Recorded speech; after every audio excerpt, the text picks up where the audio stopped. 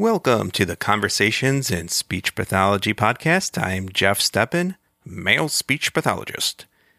Well, it's May 2020, and as I record this, we're in the midst of a pandemic. It's the age of COVID-19, and I hope all of you are healthy and safe in this bewildering time.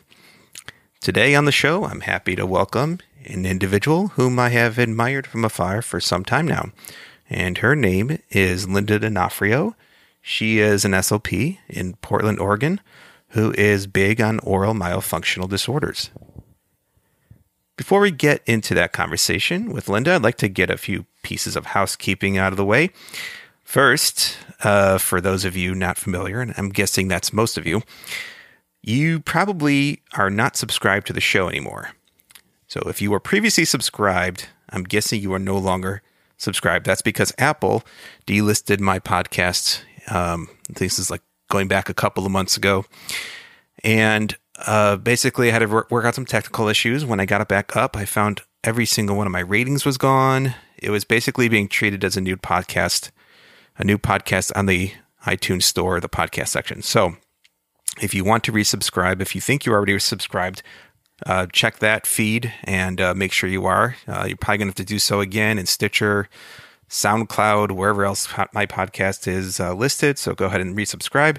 And then the other thing, of course, is that I lost every single one of my ratings in the podcast section on Apple and probably again in Stitcher and all the other places. So if you've never rated this podcast before, and I'd appreciate if you just go ahead and give an honest review in the podcast section of Apple, wherever else you listen to podcasts.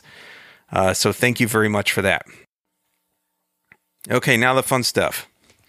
For those of you new to the show, you're likely to not fully appreciate where I'm coming from in this episode. So here is a very brief summary. I'm going to try and keep this short. About 6 years ago, I did an episode on non-speech oral motor exercises. And at the time, I wasn't necessarily passionate about the subject. I wanted to cover it because it's been such a contentious issue for such a long time. And at the time, I was leaning on the side of a skeptic. And after that initial interview, I subsequently was introduced to Robin Walsh of Talk Tools and asked to have her on the show to kind of explain the other side. Now, since that time, I have slowly made my way from reluctant skeptic, I would say, to a slow and still somewhat reluctant learner to now what I would say is a believer in this larger project that Robin and her colleagues have been engaged in for forever.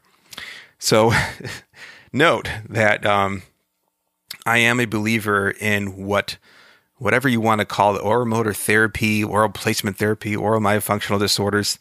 It's all good in my opinion. Does that mean I subscribe to everything anyone's ever said about the subject? No.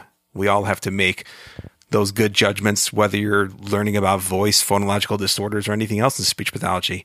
It just means that I'm open to the ideas and have seen another side of speech pathology that I really haven't given its due.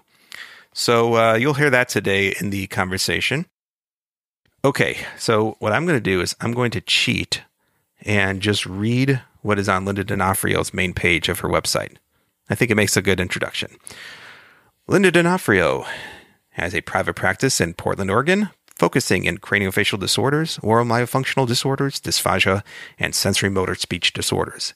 She completed her master's at the University of Oregon, her medical externship at the Oregon Health Sciences University Medical Center, with a focus on inpatient neurological acute care and outpatient cognitive rehabilitation, and her clinical fellowship at the Oregon VA Medical Center with a focus on dysphagia, aphasia, brain injury, and cancer.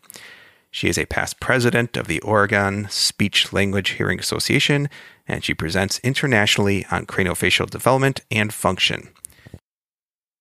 As we start the podcast, Linda and I are discussing our experiences with teletherapy in the age of the pandemic.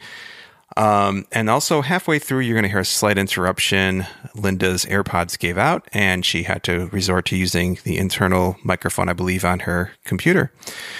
Okay, here we go.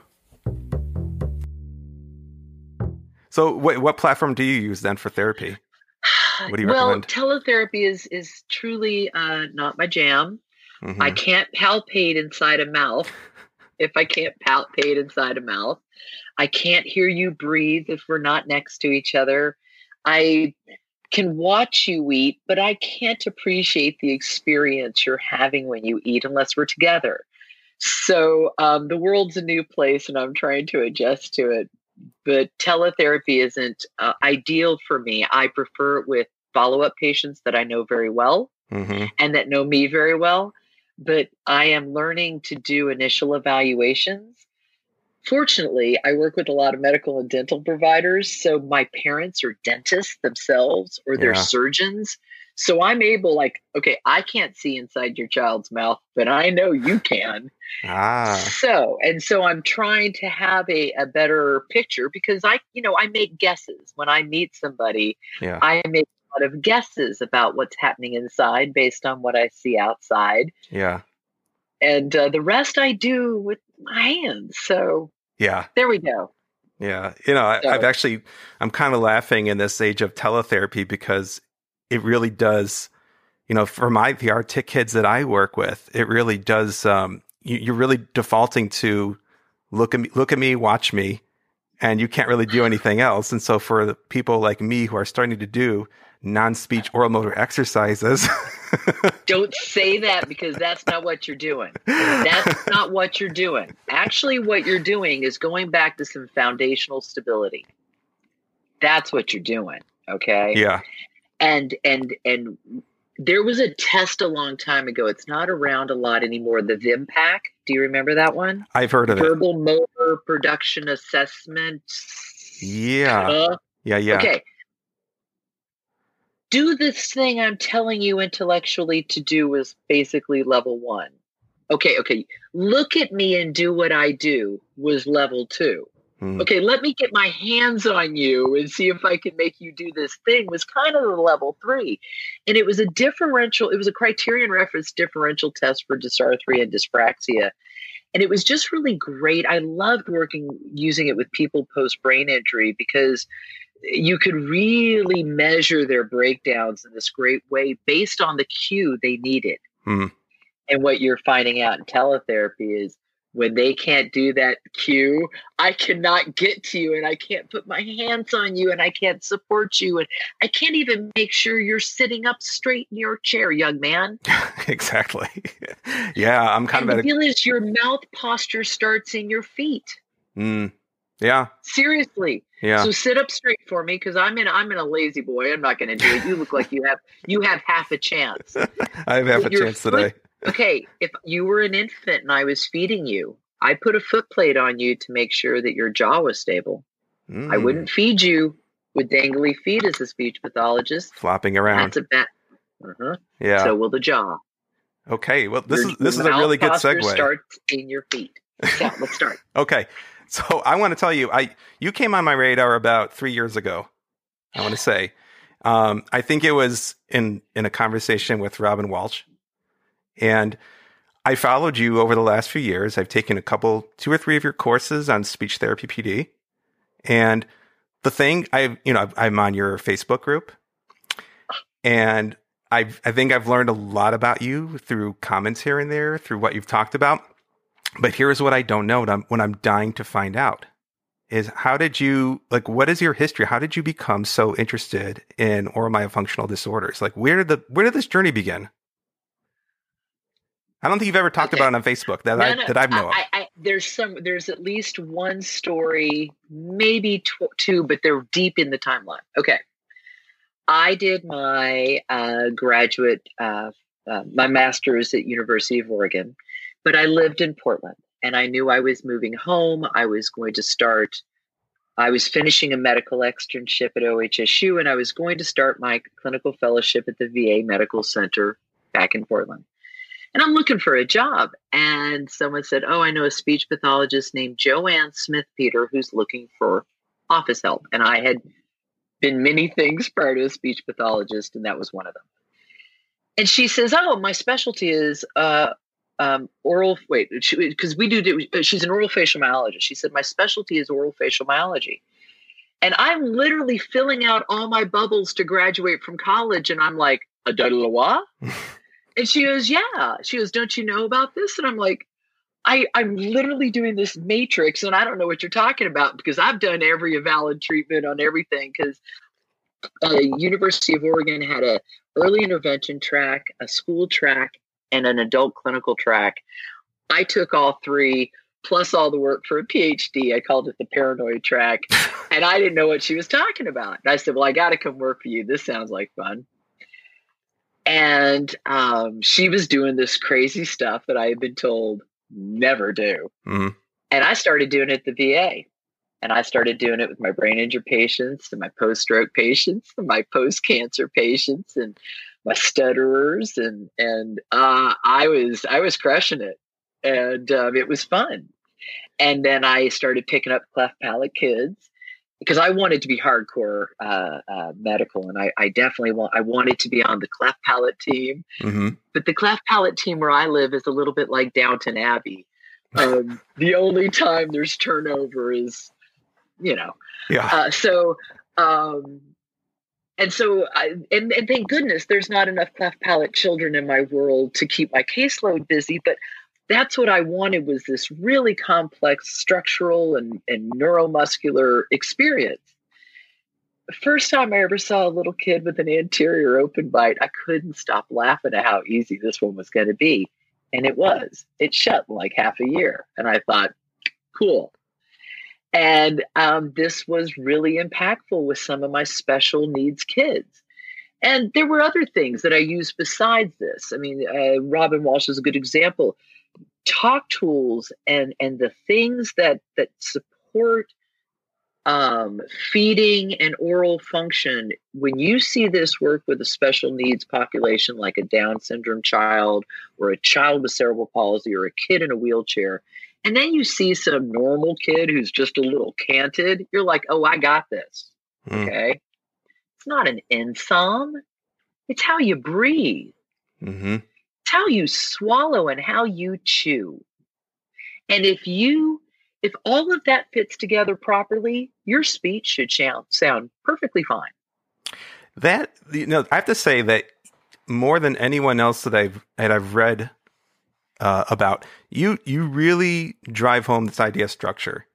I haven't heard anybody quite, and it actually, when I first glommed onto this, my first thought was, is this at odds in a way with what some of the other oral motor practitioners are doing? Or because I almost got the impression like you were talking, if you, for instance, you have a kid, let's say you have like a 4-year-old Down syndrome kid with a vaulted palate, open mouth, mouth breathing, I almost got the impression when I was first learning things that you were saying that you almost like don't touch them until that breathing is taken care of. Work on the breathing first. And then I sort of came around, like, I think what the message eventually that I got was you really need to address everything at the same time, but really put that structure at the foundation of everything that you do.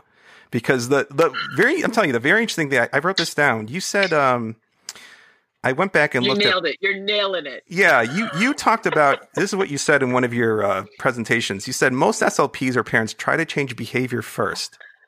And then when that doesn't work, they go to muscle function. And then when that doesn't work, you finally go ahead and say, okay, what's going on here structurally, when in fact, that's where you're beginning. I'm getting this right? I was so fortunate to work with such obvious cranial dysmorphology from the get-go.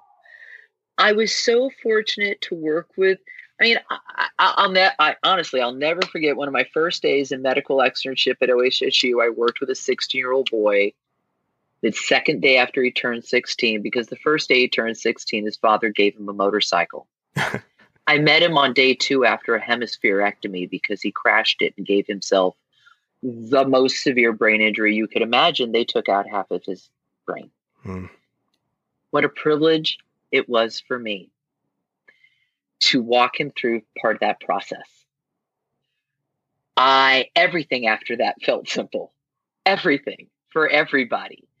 I have been so fortunate to work with veterans who've been hit in the I had a gentleman, God, his medical history, he fell off a cliff. He got hit in the face with a rifle butt. He'd been electroshocked, not electrocuted because he didn't die. But I mean, his face was a jigsaw puzzle of what happened to you, dude. He came to me for sleep apnea. So I'm so grateful for the structural things that were presented to me so early on. And I say this very gently. If you had a child with an obvious unrepaired cleft palate in front of you, how could you not start with structure first? Yeah, when it's staring you at the face.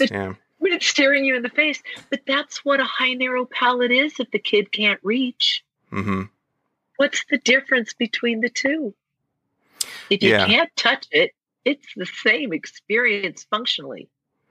Yeah, and I have to say, like, I know I'm jumping around a little bit, but I have ADHD. Hearing you, so I. Hearing you speak, I have to say, like, I might be speaking, I probably am speaking for a lot of SLPs out there, where the more I learn from people like you and Robin Walsh, the more I'm like, oh God, how many years have I been messing this up?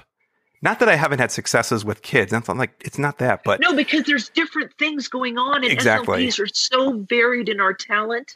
We're so varied in what we're able to address. I can work on play at the same time that I work on textures. I can work on family dynamics while I'm working on social skills. What a privilege. Yeah. Okay. Yeah. So but when you're not successful, it might be that thing you didn't learn. Yeah, and that's the thing. It's like, I think I say this my whole career. People think, I've been doing this podcast that I'm like such a gung-ho SLP that and it's almost like a half truth, because the other half of it is I work in a life skills program. I have these kids with special needs, and I say for the last 10 years, I've just been like, certain kids that I have, I'm like, you feel awful when you can't make a difference. And then you're like, okay, do I not work on speech? Do I work on language? And this gets into a whole other conversation I want to have with you about my role in the schools. Because I know you have but anyway, how I feel. Yeah. But at any rate, again, here's another statement you've said at least a few times. If you have to work on a sound for more than 6 months, something's not going right. And that's giving me pause. Why weren't we taught that? I mean, seriously, apply that to anything else in your life. Yeah. Honest to goodness, if you went to a gym and you were trying to, I don't know, anything, fill in the blank. And after 6 months, it didn't work. Why would you do it for 3.5 more years? Yeah. Before discharging and just quitting? And I got it. What breaks my heart. Okay. Don't tell anybody. But before I was a speech pathologist, I was a bartender forever. And I worked in restaurants. My mom owned a bar. Me watching men eat and drink is kind of a thing that I have done since I was probably too long. It wasn't legal, is all I'm saying. But where I go with this, I'm sort of losing this, is that there's this persistence in just trying and trying and trying, and then saying, you know what, that thing does not work. I work with a lot of adult men. Hell, I worked at the VA, the grumpiest men on the planet. And when they look at you and say, yeah, darling, I tried that before, and they pat me on the ass and send me on my way so they can watch Judge Judy, it's because of that. It's because they tried for more than 6 months and just kept beating their head against a wall on a thing. And when you do that to a little kid. Yeah. And I was the kid who would hit the speech therapist. I mean, I was that kid. Mm-hmm. I was the kid who got kicked out of speech therapy.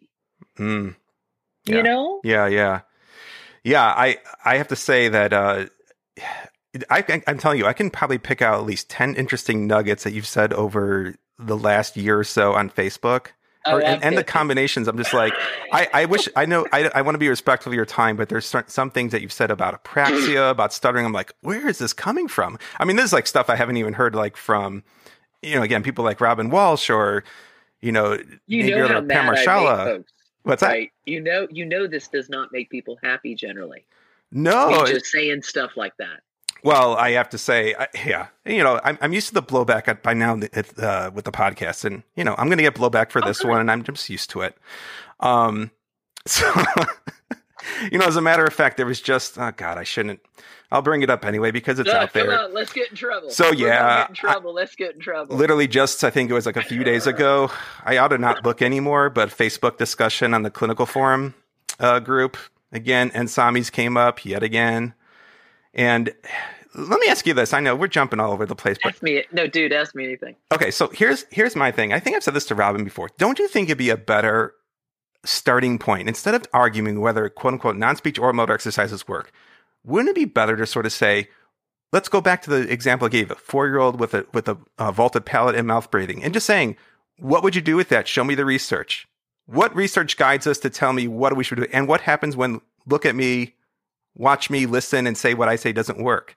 See, that's where the conversation should start. Okay, it can start in two ways. I am so happy that there are hundreds of students, master's students in that study group. They are ruining their teacher's day every week doing exactly what you're asking. They are going, but what do we do with that? Okay. Now that is where we are in the US. In other places, in Brazil, where by the way, this is a doctoral study, in Italy, in Spain, in Portugal, in Russia, in all over Europe, this is called physiology. When you learn anatomy, you then learn physiology. Speech pathologists simply don't. You want to call it an INSOM? Don't insult me. It's called physiology. It's called function and dynamic motion. All speech pathologists should understand, if you're going to tell a child to move their tongue, you should understand the anatomy and the physiology of the tongue before you do so. Yeah. I in other places they're taught this, and then they're taught articulation. Well, I think the other thing is, yes. has taken such a precedence. Even when phonology is like king, right? And everything is under phonology. Well, I'm thinking it's still. But here's, the interesting thing is, even when you're using quote evidence-based practice, and you're using, let's say, phonological cycles or whatever, you're using multiple oppositions. Which I love. Yeah, again, I still use these things when I need to, but you said it yourself. Again, going back at one of your presentations yesterday or the other day, at the end of the day, every speech sound is an acoustic event that requires stability, right? So no matter what you're doing, no matter how you're targeting something from a linguistic standpoint, at the end of the day, it's a sound that has to be produced in a acceptable manner. So you have to understand how deeply in love I am with Noam Chomsky to understand how heartbroken I am over this. When I was a post-bac, and I was a Noam Chomsky fangirl before I realized his impact on speech pathology. As a post-bac, when they kept quoting him and we got to read him, I was in nirvana. Language is a psycho-emotional experience. This is fantastic. This is what everything I've ever wanted. Okay. I'm right there. And truly, except for the fact that I couldn't give the Hodson test without losing half the pieces, I love everything about cycling. I love teaching language. I really do. I had a linguistics minor. I think about how constructs of words all the time. Degglutinating is my new favorite word, and I highly recommend you use it in a sentence this week. But I was there, except I kept raising my hand in class and saying, but I don't do that. But I don't do that. But I don't do that. And everything they kept teaching me to teach children was something that I actually didn't do in my own head. And I've always had a hard time with authority anyway, but just accepting something without, really, I've been kicked out of a lot of very nice places, but because I really want to understand why. Yeah. I'm irritating 3-year-old at heart. Sounds like it. I know some of your comments, I swear to God, on Facebook, people should take a look it's the Oromaya Functional Study Group. Take a look at this. And you probably have like, what, 10,000 members on that site now? It's getting close. Yeah, it's pretty intense. I cannot just believe it. I just started another fight today with a bunch of lactation providers. So expect a lot of women who are very nice with babies, but not nice with everybody else to come raining down on me tonight. So it's just, what is it, Tuesday? Yeah. Well, hey, after this, we're going to, you'll get even more. Well, hopefully you'll get some love off this. Because, okay, you shared a story earlier, and I'd like to share a story back. Yeah. In 2015 or so, I was invited out to speak to a number of school districts in Alabama. And it was a real privilege. I don't get to tour the South very much. I don't get invited to school districts very much. And they had several groups come together to provide for me. And it was Huntsville, and it was pouring down rain. It was like you just couldn't see anything but a highway and some fast food place. And I'm very flippant. I'm very sarcastic. I've had a couple of frontal lobe injuries, but that's not an excuse. I'm old. But I was being myself, and I was kind of making jokes about wasting time, wasting children's time, wasting clinical time, wasting motivation. And at the end of the 2 days that I was there to lecture, and I basically lectured, talked all through lunch, lectured, did the same the next day. This very wonderful woman came up to me, and it was like I'd stood in line for a very long time, and I could see her in the back. And I just stayed and kept talking to folks. And when she came up to me, she began to cry, and she told me that she felt like she had wasted much of her career. That's me. Except I had not made jokes to your face all day, and you hadn't paid money for it.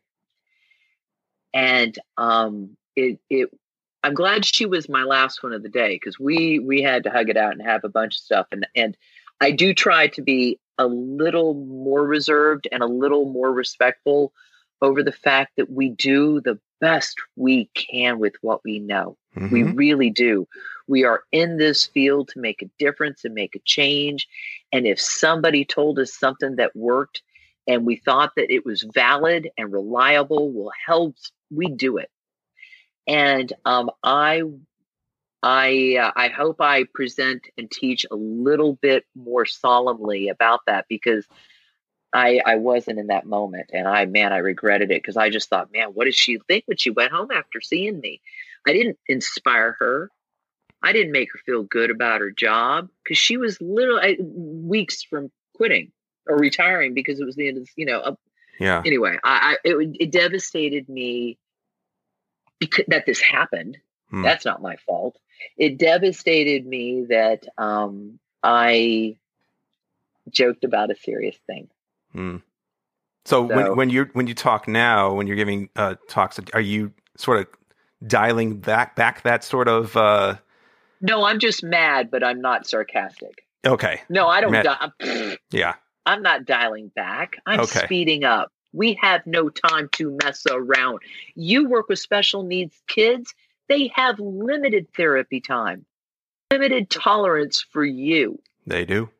You have to make a difference. You cannot waste their time. No, I am not dialing back, but I'm not going to be flippant anymore, and I'm not going to joke anymore. Yeah. It's not funny to me anymore. I feel this has been a disservice. Okay, so I don't think it's, yeah. Do you think things are changing?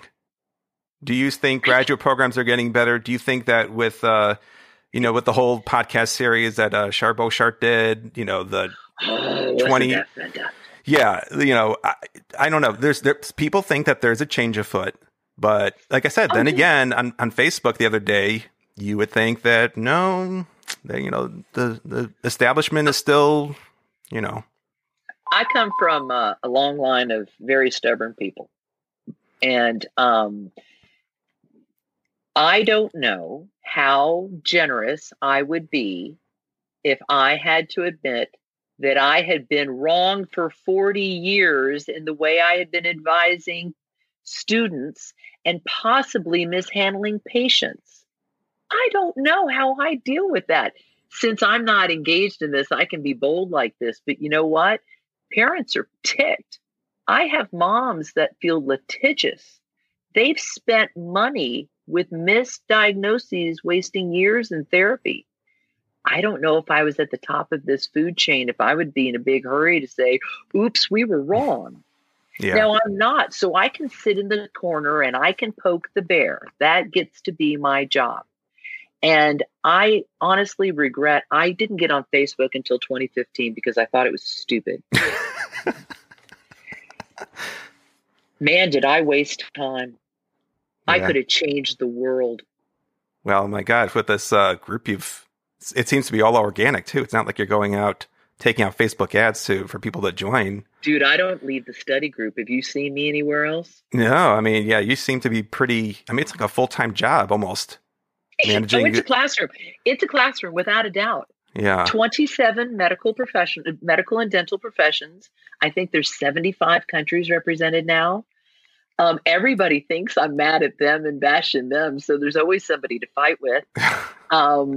Everybody views the face differently, which is so exciting. Yeah.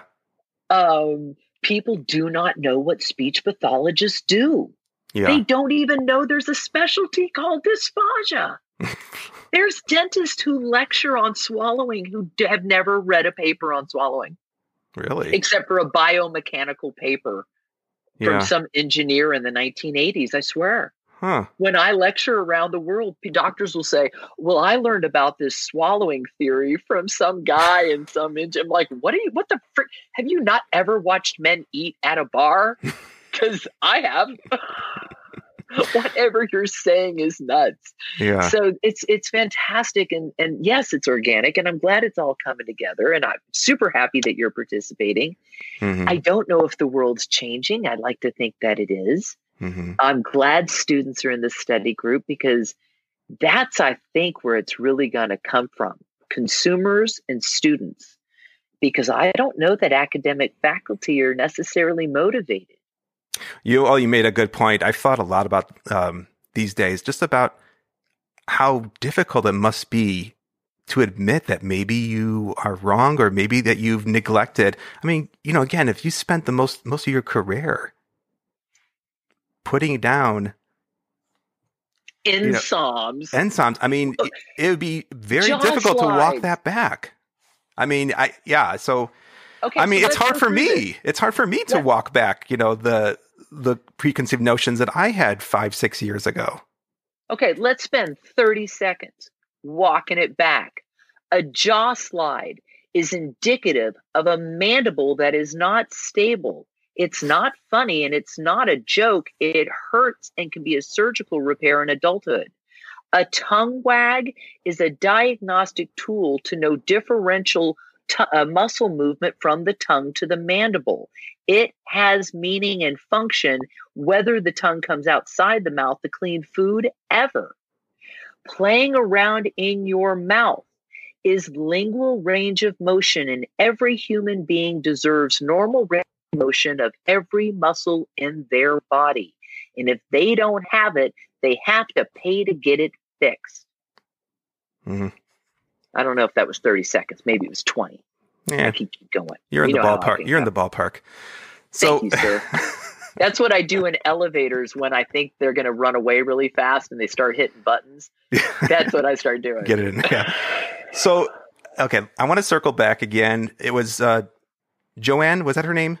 Smith-Peter. Okay. One of the few speech pathologists who's ever published in a peer-reviewed orthodontic journal with David Cavell years ago about how myofunctional therapy stabilized orthodontic outcomes. So you learned from her, and yes. You first met her when you were still a graduate student, correct?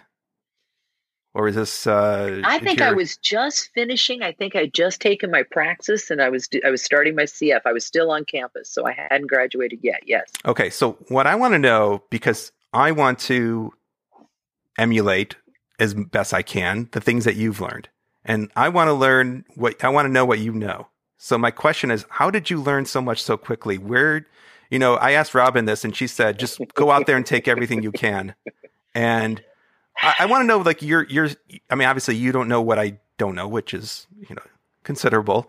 But I mean, like, seriously, if someone like me, they've been out of the field some time, I don't want to state my age.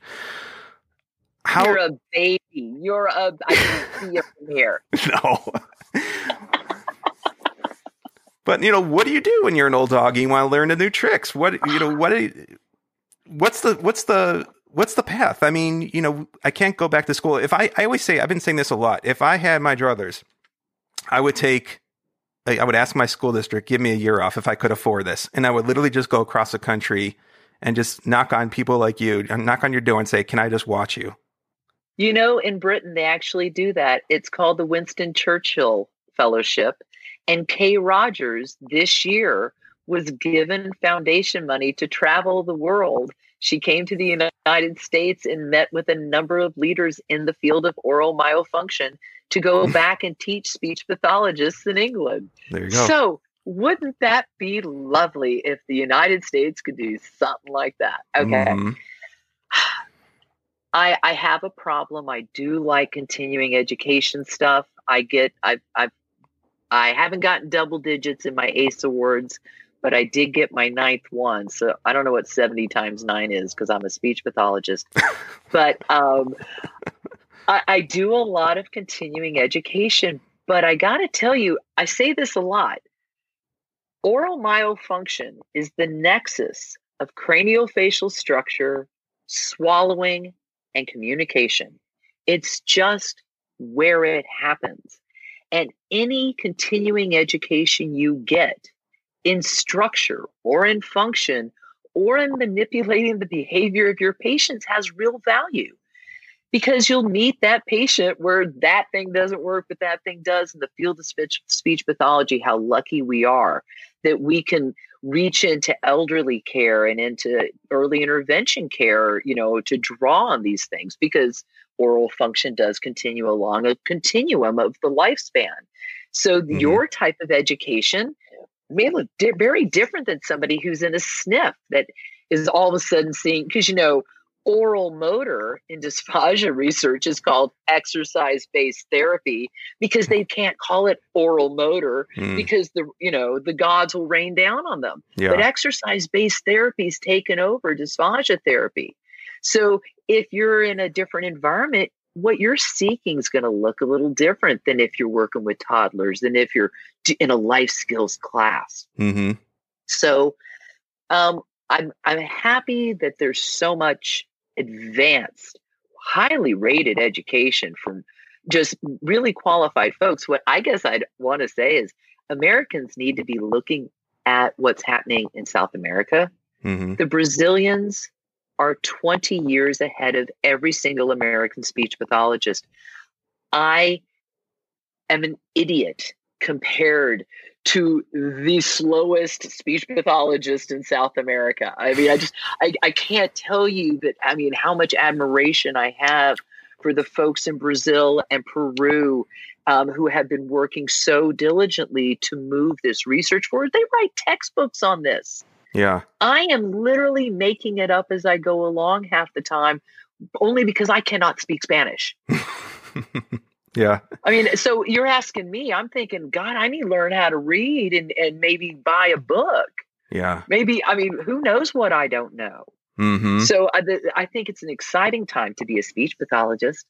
It is. And I have to say that for the listen, I have a lot of younger listeners, graduate students, undergraduates, and I've had a lot of people, as many detractors as I've had for covering issues like this. I've had a lot of young people email me saying, thank you for telling me this now, or for having Robin on and talking about these things so that I can make the right decisions now versus 5-10 years from now.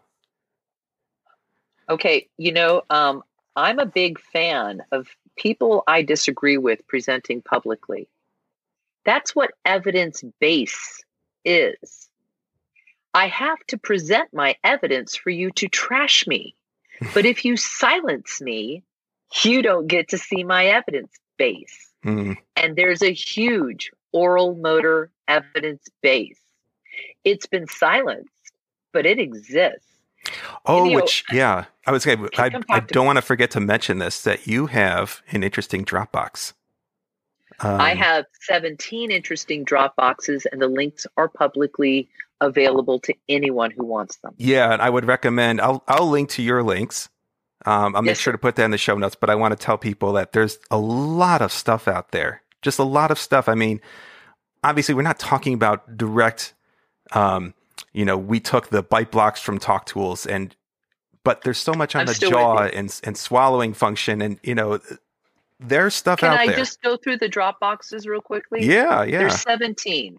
There's one for articulation, breathing, chewing, craniofacial abstracts, feeding and swallowing, oral frenula, lactation, those specific to mouth breathing and asthma, orthodontics and occlusion, oral habits, obstructive sleep apnea and sleep disorder breathing, body posture, a whole Dropbox just for protocols and measurements, one on surgery for the face, one on therapy alone, one for temporomandibular disorders, and one for voice.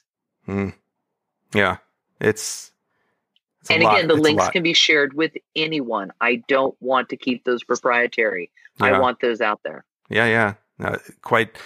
I haven't even begun to scratch the surface of what's in your Dropbox, but a lot of good reading there. People have gotten their master's and doctoral thesis off the folders in the Dropbox. Is that right? Probably the biggest compliment a human being could give me is that they got their PhD not trolling. What do you call it? Going through the Dropboxes and using folders for their doctoral thesis. Wow. That's awesome. I couldn't ask for anything better.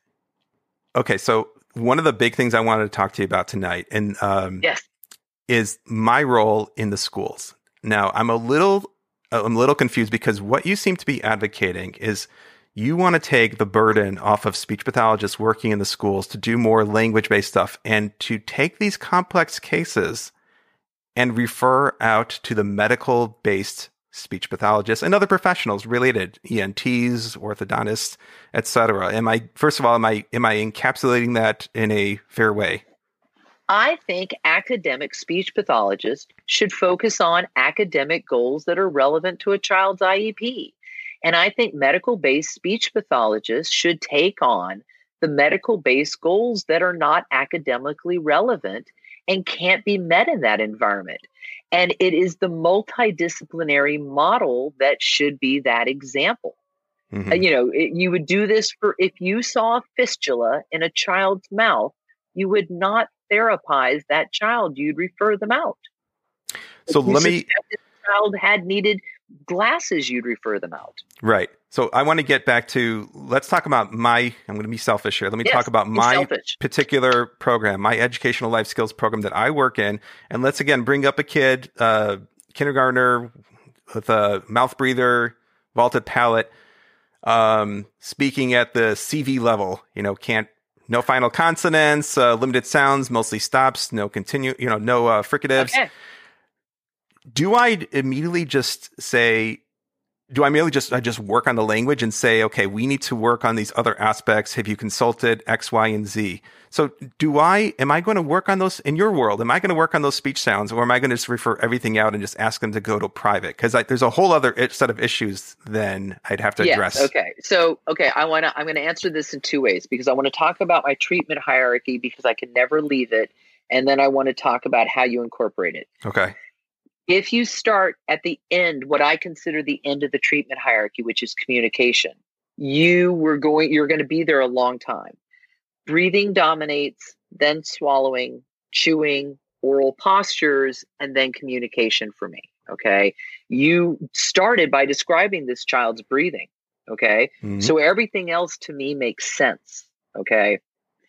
You can't stop what you're doing because this kid needs his language. But you must state out loud what your prognosis is based on factors that you can and cannot control. What if this kid had a cleft palate and the family couldn't afford surgery? What would your eval look like? Yeah. Well, you saw these things. Okay, now what's your treatment prognosis? Well, okay, this child's not going to get surgery, so my prognosis is going to look like this. Yeah. Okay. And that's real life. So I've had children. It's Oregon. It's the West Coast. There's parents here who do not intervene. I've had children sporting 4+ tonsils for more than a year at a time. And I will keep working with that child, making note every session of the breathing, the swallowing. If I do feeding with that child, what I see, I'm never letting it go because I'm doing my due diligence in case this ever comes back. Linda did her job. Mm-hmm.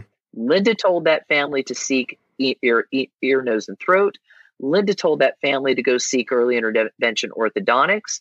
Linda talked in her evaluation about the limitations to meeting her objectives because I'm not going to fail in a vacuum. Mm-hmm. And Linda talked about what could happen with and without different intervention because things magically can happen when your molars fit together properly. I joke about this, probably shouldn't anymore because I stopped being flippant, but I can't count on two hands how many speech pathologists from schools have called me to tell me their student magically got SH, CH, and J a week after the palate expander went in. Mm. Well, if you were taught in graduate school, by the way, Billy can't make an SH, CH, or J unless his back teeth fit together, would you have taken that on as a target with this child when you see an obvious crossbite?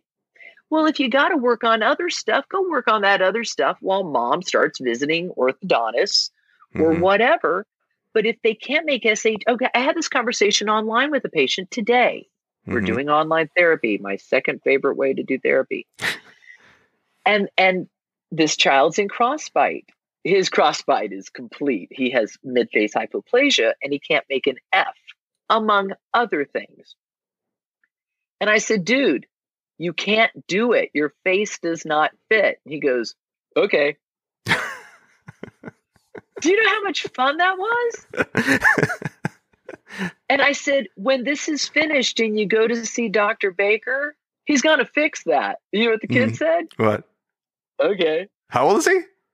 He's like 6. I mean, he's like, I told him it's not your fault. He's good with that. I said, we're not going to work on it. He's good with that.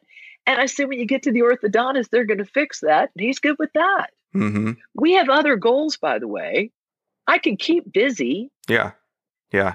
Okay. So your little language guy, he needs to stop hitting that kid next to him when they take the toy. They need to learn negotiating and turn taking skills. And he might need to learn to blow his nose while he's with you. Mm-hmm. Maybe his mouth will shut a little bit. Mm-hmm. Maybe you teach him humming during snack time. Mm-hmm. I don't know why I always do the national anthem, but I do. But it's a good humming song. But so, I mean, you can do other things to encourage this, but you better address it. So I think what I'm hearing you saying is that you there can be a role, but you just need to know what it is you're getting into and who to call. But, I'll tell you the other thing is I live in Chicago. We're talking what? I will introduce you to all my favorite people. Oh, please do. Because one of the things that I think came up when, again, during time about referring out is like, I don't even know like who's really good at structure and function in my area. I couldn't tell you. Like, who would I refer out to? The greatest joy of my study group on Facebook is that people use it to do exactly what you're asking, to build teams and talent in their area. I was in Toronto a few years ago presenting at a tongue tie conference, and 2 or 3 different people over the course of the weekend walked up and said, we've used your study group to start our own study group. And I'm like, that's fantastic. That's fantastic. When I taught in Toronto a few years later, the whole course just made a group and went off on themselves. So I want that study group to be exactly this. I want you to find 3 or 4 ear, nose, and throat doctors, a couple of maxillofacial surgeons, a whole bunch of pediatric dentists, and a few orthodontists. I want people around the school where you work to know who you are. Mm-hmm. And I want your caseload to reflect your talent. And I want the kids who need airway help, maybe, and I know it's hard to get a kid off a caseload and back on again. I'm sorry, that's stupid. Not my problem. Because it shouldn't be hard. Yeah. If you know that Billy's got tonsils and a tongue tie, and maybe that's why he's in speech, and you discharge him, he should slide right back on if he gets his tonsils fixed and his tongue tie fixed, because he may need you, and now you can teach him something. For me, I have to say, like, I would love to get at a point in my career where I mean, not that I don't have to refer out, but where I could be part of that team. I don't know how, I'm sure it'd be somewhat odd in a sense, but I mean, I started my career as a medical speech pathologist myself. And I want to sort of occupy the space where I can do those things in the school setting. I mean, like, let's take, Robin. You and Robin talked about this, though. Yeah. She Robin does this. Schools. Yeah. And so, I would like to be a part of that. I would like to be better and start addressing the feeding stuff, because, I mean, I'll be the first to admit that I've been in my district for 10 years now. And what have I worked on most? Language. I'm big in AAC. That's a big part of what I do. And, again, my thing has been, I've sort of neglected this whole other aspect, the speech stuff. And guess what? It's the number one parents ask that at every IEP. I want them to talk. I want a speech to improve. It's not that they don't appreciate the AAC stuff. They do. But I have to go back and say, they're the cases where I've just felt like there's no way I can't do it. Just it's far and far, above what I can do. And then there's the cases where I have tried. And I mean, you've brought this up, and I don't know, other speakers have too, where you work on the sound, and of course they can sort of generalize it in the treatment room. They go out and it's like, boom, the jaw goes right back to what it was doing before, and there's no connected speech. Like, okay, I just worked on the T or whatever, whatever alveolar placement, and they had the stability to get the sound in the treatment room, and they leave and it's gone. And, that's my existence. And that's other people's existence too. It's not just me. I can tell you that. Absolutely not. Okay, now I want to answer this on two levels. There is the reality of compensation versus skill building. There is a real reality in rehab that we don't get.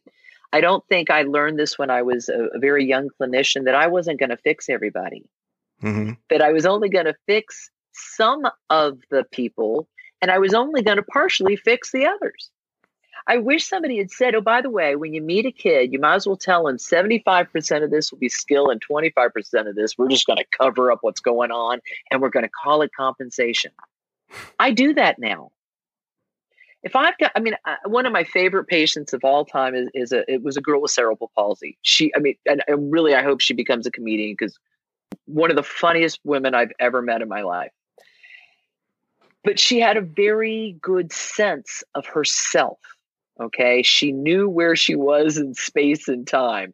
And I was not gentle with her. We laughed a lot over what she was capable and not capable of doing in any moment. But that, if you have a good sense of where you are with things, I by the way, I love basketball. I am truly one of the world's worst basketball players. I thought I had to be good at something to do it. Mm-hmm. I'm over that now, by the way. I don't have to be good at something to do it. I can also do it to enjoy it. I also can compensate, because when I play basketball, I move the net down and I'm awesome. Okay. So, but I think if we're more honest with kids about what we're actually doing with them, they'd be more receptive. And so if you're working with a kid that you're really teaching a compensation to, say so. Kids with cleft palate really make you be honest, because if they're a couple of years from a surgery, or better yet, they get a surgery to close the fistulas in their hard palate, then they go see the orthodontist who reopens all the fistulas. Yeah. It's a conversation that you got to have. And it's the one, do you remember when your mother told you that you needed to do a thing so you'd have a good job, and you remember that feeling inside when you're like, oh, that's the feeling children have the second a speech pathologist starts helping them with some compensation for the future. Mm-hmm. but it's real. And you're not going to be good at everything. If you were my patient today, I could fix things on you, but the rest would just be compensation. If you're not going to get that second set of braces or have that surgery or get that deviated septum fixed, well, let's just say it what it is. Yeah. And there's something about it that frees the clinician too. Yeah. Like, when my girl with cerebral palsy said, I'm not going to get this. And I'm like, you're not. It was a different place. It's like, okay, well, let's see what we can get. Yeah. So in school speech pathology, you have the confines of this IEP or this list of things that you have to do. And if you lose my hearing, I have to take these off and we have to go with the regular microphone. Oh, yeah. Okay. But there is this conversation of other responsibilities that you have. I don't do augmentative communication, but if I see a need, I have at least the skill set to screen and the obligation to refer. There's a lot of things that I don't understand, but I know just enough to say, you know what, you need to go back and talk to your pediatrician about this and this. I'm going to put it in the report. I have never actually seen a school district policy written down that says you can't refer out, but 100% of school speech pathologists were told this terrible story, probably with a flashlight right under their chin. Don't refer out. And so they're all terrified, so they don't do it. Yeah. But I don't think that's actually a real thing. Well, I mean, I don't know if you're alluding to this, but one of the reasons I think that there's such a fear of referring out, of course, is because the school then becomes on the hook, right? That's the thought that goes into it, right? But no, I mean, I think you brought this up actually, I think in your talk. I mean, it's how you bring it up. If there's something that's medically necessary, then, I don't see the reason why the school has to pay for that. I mean, I can see that. Okay, now here's the crazy, here's the dangly thing that gets in between is hearing aids. And let's pretend I never said those words. Because eyeglasses is the easy one, but hearing aids sometimes stay at school. They're the medical device that's sometimes the academic device. So let's pretend we never had that part of the conversation. But truly, if you saw a fistula in a kid, that's not an academic issue, but it does impact the speech. If you have a child who's falling asleep at their desk, they may have a medical problem. It impacts academics, but it's not something the teacher can solve. Right. But if the kid has narcolepsy, maybe we should go see somebody. So I think schools should be almost excited that they have a professional that can actually do early intervention and actually reduce caseloads to things that are appropriate. And by the way, I'm not a language pathologist. I admire people who teach language. I'm a hard mechanic speech girl. I miss the subtleties of language because I don't do it anymore. I'm not a language pathologist and I miss it a tiny bit. I can do developmental. I can pretend I do developmental language with kids who are barely, disordered, or let's just call them delayed because who am I fooling? But it is a specialty within a vast field. And you should be proud to say, you know what? There's other parts of speech pathology that have nothing to do with academics per se, but impact academics when they work well and work poorly. Yeah. And it's your mouth, where the talking part comes out. There's a number of my kids, I work my district, very mixed economically, but a lot of low income. I know one of the issues that I've dealt with is I remember I'm thinking of actually, as we've been talking about, one of the kids on my caseload who I had actually several times. I brought it up. I stopped bringing it up about the fact that he needed to see some medical professionals to address his airway. Velopharyngeal insufficiency. I mean, clear as day. The parents, I think, working their tails off. They're just trying to get through. They're just trying to get through the week. But I've sort of learned over the last few years, it's like it ain't gonna happen. So now, I mean, talking about compensation, I'm literally trying to work on some basic compensatory strategies because I can't work with a whole lot here. There's not a whole lot I can do. Does this child have daytime behavior problems? Not too bad, actually. Good. Yeah. Does this child have an orthodontic need? Yes. Okay. Do you know if this child has sleep problems? They've never told me before. Okay. Parents have never told us. He generally he's pretty wakeful during the day. He's a pretty energetic kid. Why is he in your classroom? Educational life skills. Okay. Yeah. Okay. So that is our primary diagnosis then. Yeah. Okay. So that makes sense to me. Okay. Well, then everything else sort of falls in. But let me tell you a little thing about that soft palate and velopharyngeal issues. One gem, if I were to give every speech pathologist the thing that I wish I'd been taught in graduate school, if I had to narrow it to one. I've looked in thousands of mouths, and when I was a young clinician, I would often see soft palates that just didn't move. And I didn't know what I was looking at. It never occurred to me that enlarged adenoids will stop a soft palate from moving, and an orthodontic cephalometric will rule that out immediately. I treated that for years and failed because it was structural, and I treated it as first behavioral and then muscular. I've never heard that before. Yeah. So, enlarged adenoids press on the velum because children don't have velopharyngeal closure. They have veloadenoidal closure. See, again, I learned something new today. That's it, man. You don't see Mm-hmm. You don't get Mm-hmm. You don't get a lift. Ask that family, has your child been to an orthodontist yet? Because I'd like to see that side x-ray.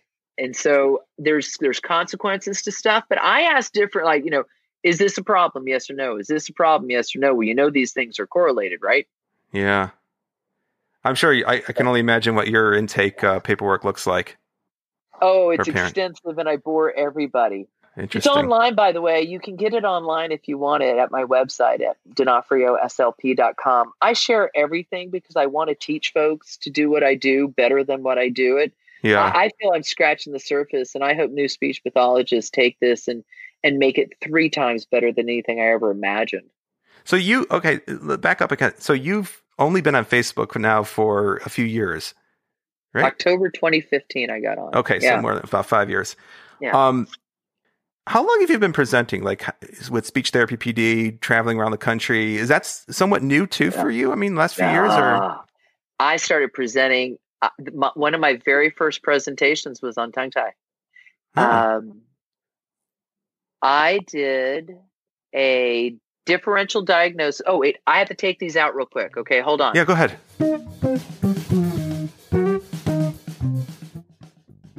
I started presenting right out of graduate school because I think the year I graduated, or the year after I graduated, I became president of the Oregon Speech Pathology Academy, which was like a little networking group. Mm-hmm. And I just started presenting there. But I was presenting on tongue tie in 2005. Some of those presentations are still online. I was doing differential diagnosis of OMD to articulation for Pacific University in a couple of places, probably in 2008. I present on topics that make me angry. Yeah. Really, I do, because it's like, this is making me mad. So I go and I yell about it, and then I feel better. And then I go back to my hole. And when I get mad about something else, I come out. So I've been mad a lot. All right. So I have to ask, because I know you were at ASHA last year, 2019's convention, correct? Yes. How many topics did you present on there? I only did 2 last year. 2. I presented on the topic of my paper, and then I did a literature review of oral myofunctional therapy and the research on therapy. Okay. So given that it's ASHA, I just have to ask, were there any trollers in the audience? I mean... No, that's not. They don't do that there. It's very funny. People will leave. Girls are, okay, ASHA's dominantly women. Yeah. This is no dental conference, okay? I like going to medical and dental conferences. Those boys will actually yell from the audience sometimes. But speech pathologists don't really roll like that. They'll just get up and leave if they don't like what's going on. Mm-hmm. So you kind of gauge how things are going by how full the room is at the end. Ah, okay. And I often try to start my presentations with really inflammatory statements. So if you're going to leave, like in 2017, I started my presentation on dysphagia and OMD by saying, I know dental hygienists who do better speech pathology than speech pathologists. Ooh. And I figured if you were going to stay after that, you were going to stay. Yeah. And no one left. And I actually ended up kind of going over and staying for questions for a long time. I like starting my lectures. If you've seen them, I always start my lectures with contentions. Yeah. I would say they grab your attention, definitely. I have ideas and thoughts, and that's why I'm presenting. Now, I'm not saying I'm right. I love being wrong. Come fight with me. Yeah. That's why I'm there. So this last ASHA convention, what was the reception like, just overall? The first lecture I did was on my paper, which was oral dysfunction as a cause of malocclusion. And the room, it was a smaller room and well packed, which was nice. Good. And well received. People are very excited about learning about oral function, and mostly for themselves. Speech pathologists pay attention to themselves better than almost, except for dentists and a few other people that work in the mouth. So when I'm talking about oral dysmorphology and oral dysfunction, they resonate because they're paying attention to their own issues. Obstructive sleep apnea is common with people. So the fact that half the audience had sleep apnea, was, not lost on me. The second lecture was the literature review. And frankly, unless you really like a good literature review, it's not your thing.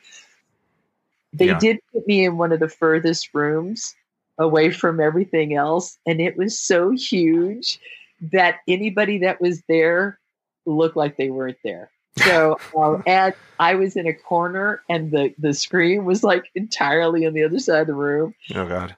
So I did a lit review. Yeah. All right. Okay, so I want to be respectful tomatoes. of your time. No tomatoes. No, that's the important thing. Couple things. Fun. Thank you for inviting me. And thank you for chasing me down. I'm really glad. I'd love to do a round 2 sometime with you. You're someone I'm gonna keep at you. I have to questions. I'm sure there will be after this one. We'll do. There's definitely gonna be more. Talking a more advanced level. Yes. Okay. So I wanted to. If someone asked you, what do most SLPs get wrong about OMD? About the practice of an oral myofunctional therapist. What do you think a big misconception is? Because I've heard I'm not trained, but I have an idea, and the idea is that I think the misconception is that SLPs think that it's teaching them a bunch of exercises. That seems to be one of the consensuses that I've heard from other oral myofunctional people. Do you think that's onto something, or is that? I'm gonna make fun of you now because you're like, go ahead. I'm respectful of your time, and now I'm gonna say the things that you fight about with everyone for hours on end. You have, if you're in the study group, dude, you know how I feel about exercises. Yeah. Okay. I actually don't know, to answer your question initially, I don't know how people who don't know about myofunctional therapy feel about it right now. My world doesn't touch those folks. My world is the people that are like, oh my gosh, where has this been? Tell me more. So I don't actually encounter too much, oh, what is that now? Because it's just not where I am. I've moved on, frankly. I don't care if you believe that oral motor impacts speech. I don't care. Mm-hmm. I've moved on. I've got so many more important things than communication because we have kids who are being put on heavy medications. We have kids with obstructive sleep apnea. We have kids with acquired craniofacial dysmorphology that's not being properly addressed. Speech schmeech is where I'm with that. Okay. Yeah. So there's a bit of this where I don't know how people perceive it. That said, if they know anything about it, they know it's exercises. Yeah. And if I get one question, hey, Linda, can you send me some exercises for tongue thrust? And I always go, do you do this to doctors at parties? Because what you're asking me for, can you throw a couple of strategies at a problem for which I have no goals or objectives? And my answer is no. This is like when if you ask my mother, can I use your bathroom? She'd just look at you and say no, and then laugh. When you ask somebody for such a low level solution, it tells me right away where their thinking is. Yeah. They're throwing things at a child trying to make something work. Yeah. Can you give me some more things to throw at them? Can you give me some exercises for those lips? Yeah. Yeah. I get asked, and I feel like just going, can they breathe? Because no exercise matters if they can't. Okay. I mean, a conversation I had with a doctor today, I said, can your son blow his nose? And he went, no. I said, stop putting retainers in his mouth and teach him to blow a snot rocket. It's the theme of my entire career. You have to work as a clinician. You have to know what you're doing and why you're doing it. That's, I remember putting that in my graduate application, that I didn't want to just be a therapist. I wanted to be a clinician. Someone who can learn to think, what's the word? Pathologist. A diagnostician, exactly. Speech language pathologist. I lost a bar bet when I graduated college because I couldn't tell anybody why we were called that. Do you know how embarrassing that is? Oh my gosh, I keep looking back. One, I shouldn't have been in that bar. They didn't know I could have made something up. They wouldn't have known. But yeah. I never knew why I was called a speech language pathologist. This is why. A diagnostic aspect. Yes, but therapists, we don't take a plan and apply it from a doctor's order. Yeah. We do dynamic assessment. We modify our objectives and strategies based on patient need. We're flexible. We have a wide scope of practice, but we are speech pathologists. And speech therapists need to look at what they're doing, and if they fail, which happens every day to me, you go, all right, what happened there? Reevaluate. Let's go back, retool, do it again. And I don't care if somebody on some conference said, don't do this thing because it doesn't have an evidence base. Mm-hmm. And by the way, Charbot-Chart pretty much shut that whole thing down because the lack of evidence base is the lack of evidence base. Yeah. There's been a single randomized controlled trial by a single American university in the 40 years they've been saying it doesn't exist to prove it. Mm-hmm. Yeah, it was a fascinating podcast series, and I've been saying to anybody who listen, take a listen to that if you have a chance. She's the nicest lady. Yeah. Oh, she seems it. I've never met her, but yeah, just seems like a very down-to-earth person. ASHA. What's that? She's at every ASHA, and I'll tell you what. Charbot-Chart is she's one of my reasons for living. Charbot-Chart, Pam Marshala, Sarah Rosenfeld Johnson, Joanne Smith Peter in her way too, were shut down by the powers that be for trying to stand up for oral structure and oral function.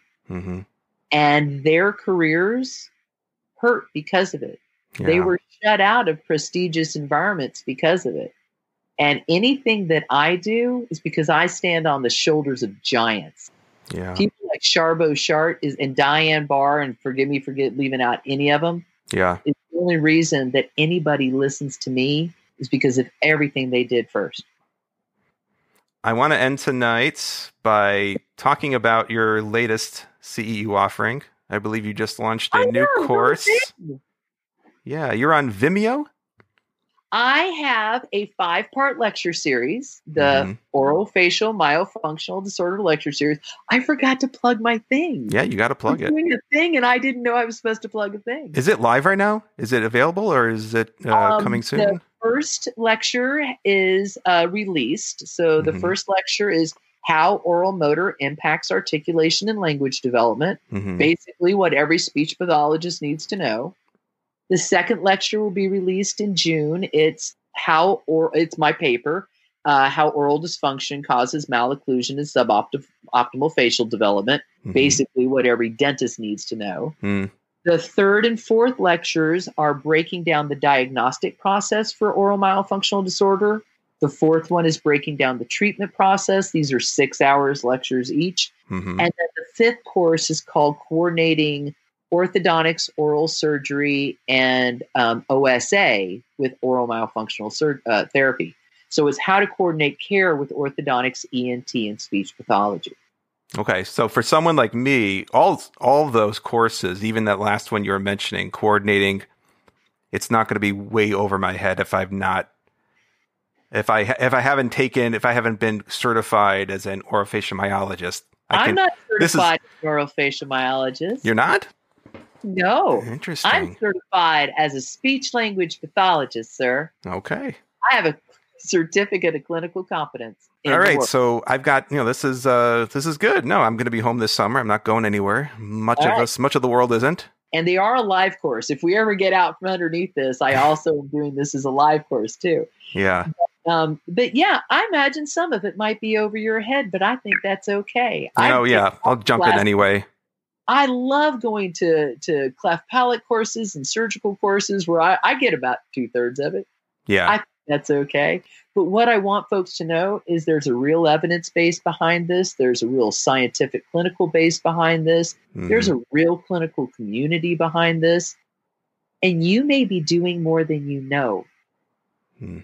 You may have more of an awareness and more of a sensitivity and apply things better than you actually know. And so hopefully what it does, it breaks down that process. And by the way, I do teach exercises in those courses, but I don't focus on exercises in those courses. Many other people already do. Yeah. Yeah. A lot of theoretical stuff, it sounds like. I like to do my presentations backwards and save theory for the end. I like getting stuff out of the way and teaching folks how to do it first. But I don't get lost in the weeds. I like objectives. If I had to pick my place in therapy, I love objectives. I want 5 strategies for every objective I've got. You know? Yeah. So the courses, I just want to make sure they're on Vimeo. Is that only on Vimeo, or are they other places as well? They're only on Vimeo. Okay. And I actually found old courses of mine on Vimeo that I am not selling, but other people are. Is that right? Yeah. So there's an old lecture on cranial facial disorders and tongue tie from a conference I did in Toronto. That's on Vimeo. There's some old stuff from Speech Therapy PD that's free that's on Vimeo. Okay. And there's a couple big conferences that I attended. Some of my lectures are individually for sale on Vimeo. So that's kind of fun. Okay. All right. Well, we covered a lot, but yet, of course, I knew there would be way more out there that some future talk we'll have to get to. Well, thank you. No, thank you so much for being on the show. I can't even tell you how much I appreciate it. I was, when I first, I think, sent out an email, I'm like, she's going to think I'm like this crazy guy, like hunting her down. Did. I come off, I'm like, oh my God, I'm Lyndon D'Onofrio. I got to have you on the show. It was a lot of folks sometimes just sort of reach out, but they're fishing. Okay. And so I don't take, it's like, oh, you want to do a thing? I'm like, yeah. And so I'm sorry. This was really great. I'm sorry we didn't meet in Chicago because, man, that was a presentation from hell and a story for a whole nother day. Oh, really? I'll have to hear about sometime. Yeah. You name what happened wrong. It happened. At least 5 horrible things. I ended up presenting sitting on the stage with nothing behind me for 2 hours. Oh, my God. Oof. Yeah. So another day we'll do that one. But it was an absolute hit. I loved coming to Chicago for ISHA. Okay, thank you, Linda D'Onofrio, for taking the time to be on the show today. I'm sure we'll get a lot of interesting feedback about this show, and I hope to have you on another time. I wanted to circle back to a case I brought up earlier in today's discussion, and that case involves, say, a young student with a mouth breathing, low facial tone, and narrow palate. Perhaps more importantly, this theoretical child has multiple speech sound errors. Now the question is, what do you do? Is it possible to ignore the underlying structural impediments and just work on sound production? What do you do when you've done that for 2 years and little to nothing has changed? See, this is where the discussion should start when talking about this oral motor debate. What do you think? Let me know, Jeff@conversationsinspeech.com. I thank you for all the feedback, good and bad. I learned from it all. Stay safe, and I will see you next time.